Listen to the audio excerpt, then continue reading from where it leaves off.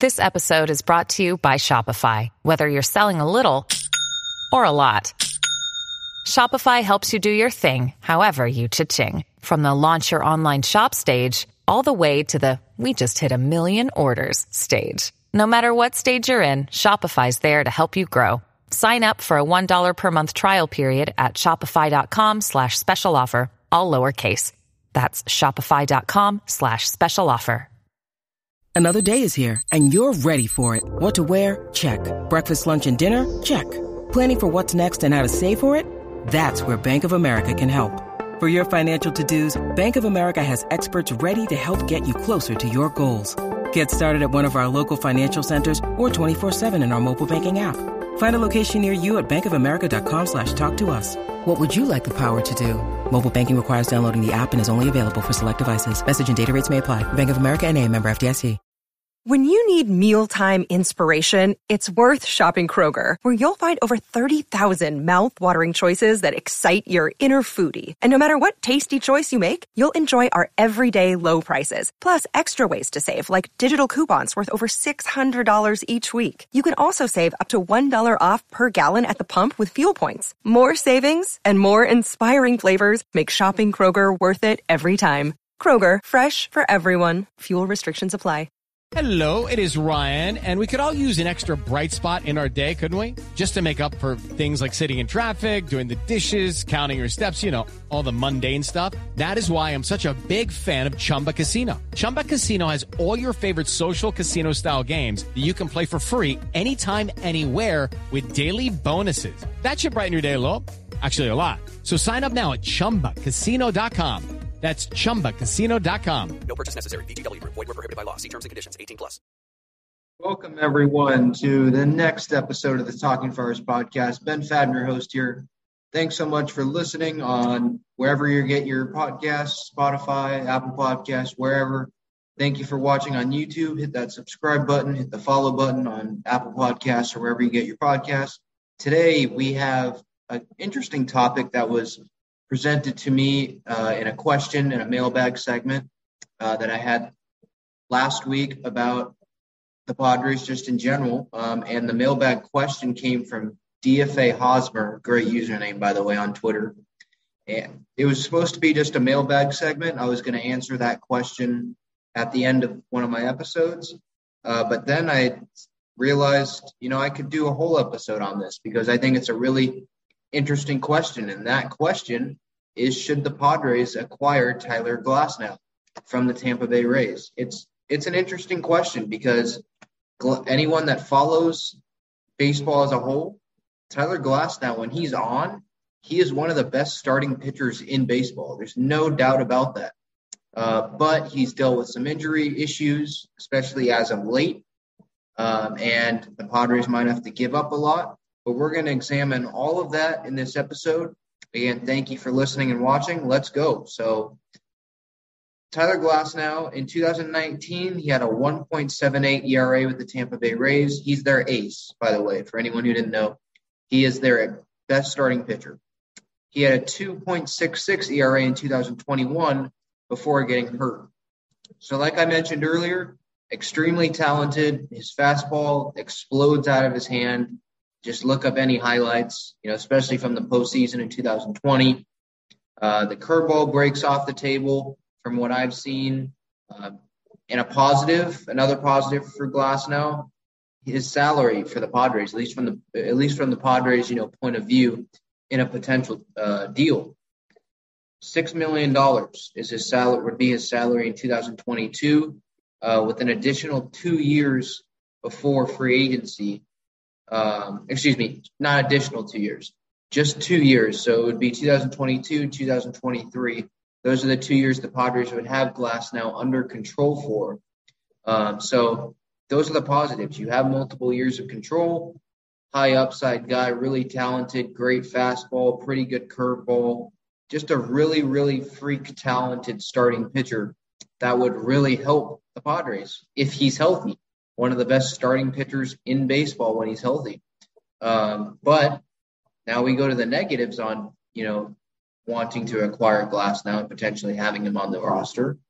he suffered an injury in 2021, like I mentioned, where he needed Tommy John surgery. And Tommy John surgery, obviously, all those pitchers that have had it, there's always that question that's posed. Well, what's going to happen, when he, has to come back from Tommy John surgery? Is he going to be the same pitcher, or is that surgery going to hold him back somehow? Or even if it doesn't hold him back somehow, is it a mentality thing? Is it a mental thing where they're just scared that they're going to get hurt again? You just don't know. Now, from recent, studies and all that, it looks like players have come back strong from those Tommy John surgeries. So that's good news for just pitchers' health overall. I know Kluber and Jameson Taillon with the Yankees last year. I forget if it was from Tommy John, but I know that they had pretty good seasons to start. I know Taillon dealt with some injury, Kluber as well. But if I remember correctly, it wasn't with the UCL or whatever, where that's usually where you get the Tommy John surgery. That's what kind of treats it. So hopefully Paddock won't need that. He's dealing with that UCL injury, at least at the end of last year. And so he's throwing. I've seen that he's been throwing, but again, that's a totally different pitcher. But as for Glasnow, that injury, it's a question mark. He hasn't thrown more than 90 innings since 2018.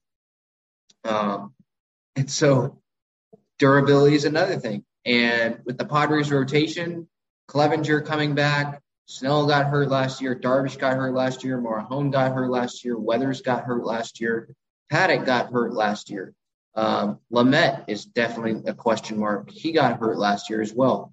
There's a lot of injury question marks, so bringing in another injury question mark might not be the best thing for the Padres. And I'd personally rather just bring someone like a Zach Davies in terms of depth right now in free agency. You don't have to trade for him and give up anything. And he's going to give you innings. He stays healthy relatively. I know he had a down year last year, but he stays healthy. In terms of what the Padres need, it's more depth. I don't know if it's more frontline pitching. Now you're probably like, Ben, you're so stupid because, why would you not want one of the best young pitchers in baseball? And I understand that. I've said that already in this episode that he is. But I've said this also in other episodes. I don't think that Darvish, Snell, Clevenger, they're all going to get hurt again for the majority of the season. And I know Snell wasn't. That was, pretty much the end of the year, but he struggled last year. I don't think they're going to struggle and or all get hurt again this year. And those three guys, and then you add in Musgrove, those are frontline starting caliber pitchers, especially with the way Musgrove pitched last year. So I don't think it's so much of a need for frontline starting pitching, I think more so they need more depth. I know they're bringing Nick Martinez in. At least that's what's been reported before the lockout. The deal isn't official, but I wouldn't imagine that Martinez goes elsewhere. So that's another arm. But I think just adding depth, not necessarily frontline starting pitching, would be the best option for the Padres. But it's still a good discussion to have, so we can still continue to have that discussion. Just the negatives, like I mentioned, the injuries, but he could leave after those 2 years of control after the 2023 season. So he could be leaving just the same offseason as Darvish and Snell. Those two guys have 2 more years of control. Who knows what happens if the Padres win a World Series, obviously. Go ahead, go wherever the heck you want, because they would have done their job. But that would concern me, having 3 frontline starters all leave in the same offseason, especially with the way that the farm system starting pitching, lack of frontline caliber starting pitchers is concerned. That would concern me. But, when he's on, like I mentioned, one of the best starters in the league. That's that's the big positive, the fastball, the curveball. But with that also comes a negative for the Padres and what they'd have to give up in this deal. For Blake Snell, they gave up a sizable deal, return to Tampa. And one of those big guys was Luis Patino. Luis Patino, he didn't have a great year last year, but, I'd still like to have him, obviously. I'd like to have, obviously, both Blake Snell and Patino. And for Glasnow, with the injury history, the Padres already have numerous frontline starters. I don't think there's that much of a need to bring in Glasnow, at the cost of giving up giving up Mackenzie Gore, when he hasn't made to the big leagues yet, and you'd have him for 6 years, keeping my fingers crossed that Ruben Niebla can, help him develop and get him back on track. Would I be interested in giving up Campusano for Glasnow? Maybe. More than Gore, definitely, because it seems like Campusano's blocked. I think the DH will definitely go to an actual DH this year, like a Nelson Cruz or someone like that, Jorge Soler, someone like that. I think it will actually go to an actual DH.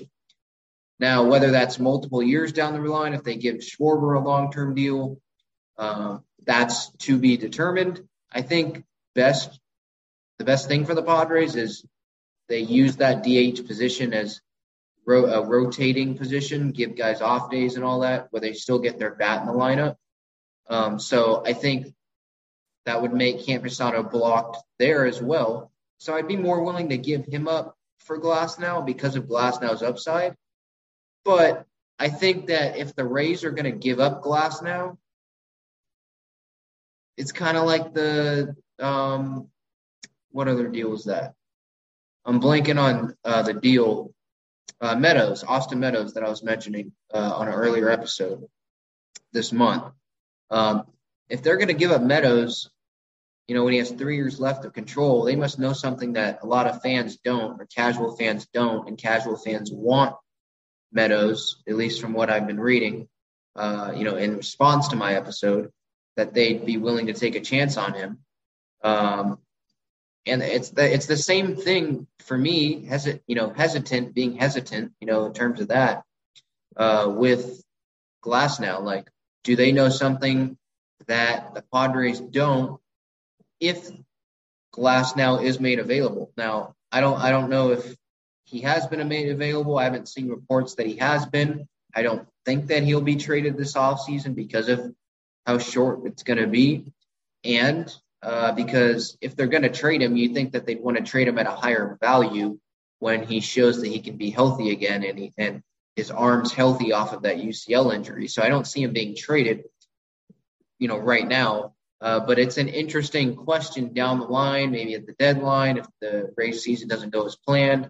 But it's something to keep in the back of your mind if you're a Padres fan, or any team, to be quite honest. What are their motivate? What is the Rays' motives dealing their ace? What were the Rays' motives when they dealt Snell to us?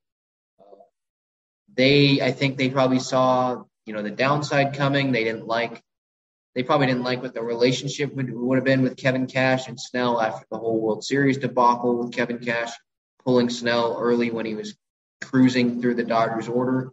And then they end up losing the World Series later in that game, when, they bring in relievers out of the bullpen and who were overtaxed, and they just sucked it up. But what were their motives? I think they saw that Snell probably wasn't going to have the best year this past year, and they were right. Now, hopefully the Padres can get the last laugh and he rebounds and, goes and wins the Cy Young this year, which I think he's a dark horse for. But that's the same thing with Glasnow. That's my point, is just be careful dealing with the Rays. I know that the Padres got Cronenworth in that deal with the Rays, but it was supposed to be the Tommy Pham deal, and Tommy Pham didn't work out great, starting-wise. They might bring him back bench-wise, but it didn't really work starting-wise. So I'd be hesitant dealing with the Rays. I think that right now the Padres just need depth options and free agency on one-year deals maybe, where they don't have to give up elite prospects. I think that would be better. I think you could go that it's a safer route in terms of depth, with a Zach Davies, someone like that, someone that has, produced, someone that stayed healthy. You don't have that someone coming off a UCL injury, that you're trading elite prospects for, in return for. Paddock, they already have on the team. That's a different thing than trading for Glasnow. So those are my thoughts on the Glasnow thing. So my verdict, yes, they should acquire him based on talent, but no overall based on a variety of factors, the risk, the not really a need for Glasnow, not wanting to give up on Gore, like I mentioned in a previous episode.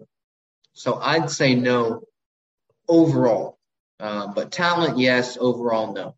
And then last thing here, mailbag question from Sergio Quintero on Twitter. Thank you so much, Sergio, for sending in another question. How painful will a package around Will Myers be to clear his salary? Good question. I don't think it would be as painful as obviously a Hosmer package, because Hosmer has multiple more years. He'd obviously opt into his contract, the rest of his contract, because he sucked so far with the Padres. He's earned only $4.5 million of the $80 million base salary that he's had over the first 4 seasons in a Padre uniform. So he's not worth any value on the trade market. He's a replacement level player. Myers, I don't think it would be as painful because he only has 1 more year left and he's produced more than Hosmer has. He hit 17 home runs last year. He can play the outfield. He can play first. Versatility is a big thing around the big leagues now. He has more versatility than Hosmer. He could probably DH if you wanted him to. He's just a better overall option than Hosmer. He's cheaper. This year, I believe Hosmer is going to be $20 million. Myers, $17 million. Myers, they wouldn't have to have him under contract for a long period of time. It would just be this 1 year. With that, so I don't think that to answer Sergio's question, I don't think that the package would be very painful that the Padres would have to give up. Maybe it's a mid-level prospect, but they're not going to have to give up a Campusano or a Gore, someone like that, or a Robert Hassel, who I think should be untouchable, by the way.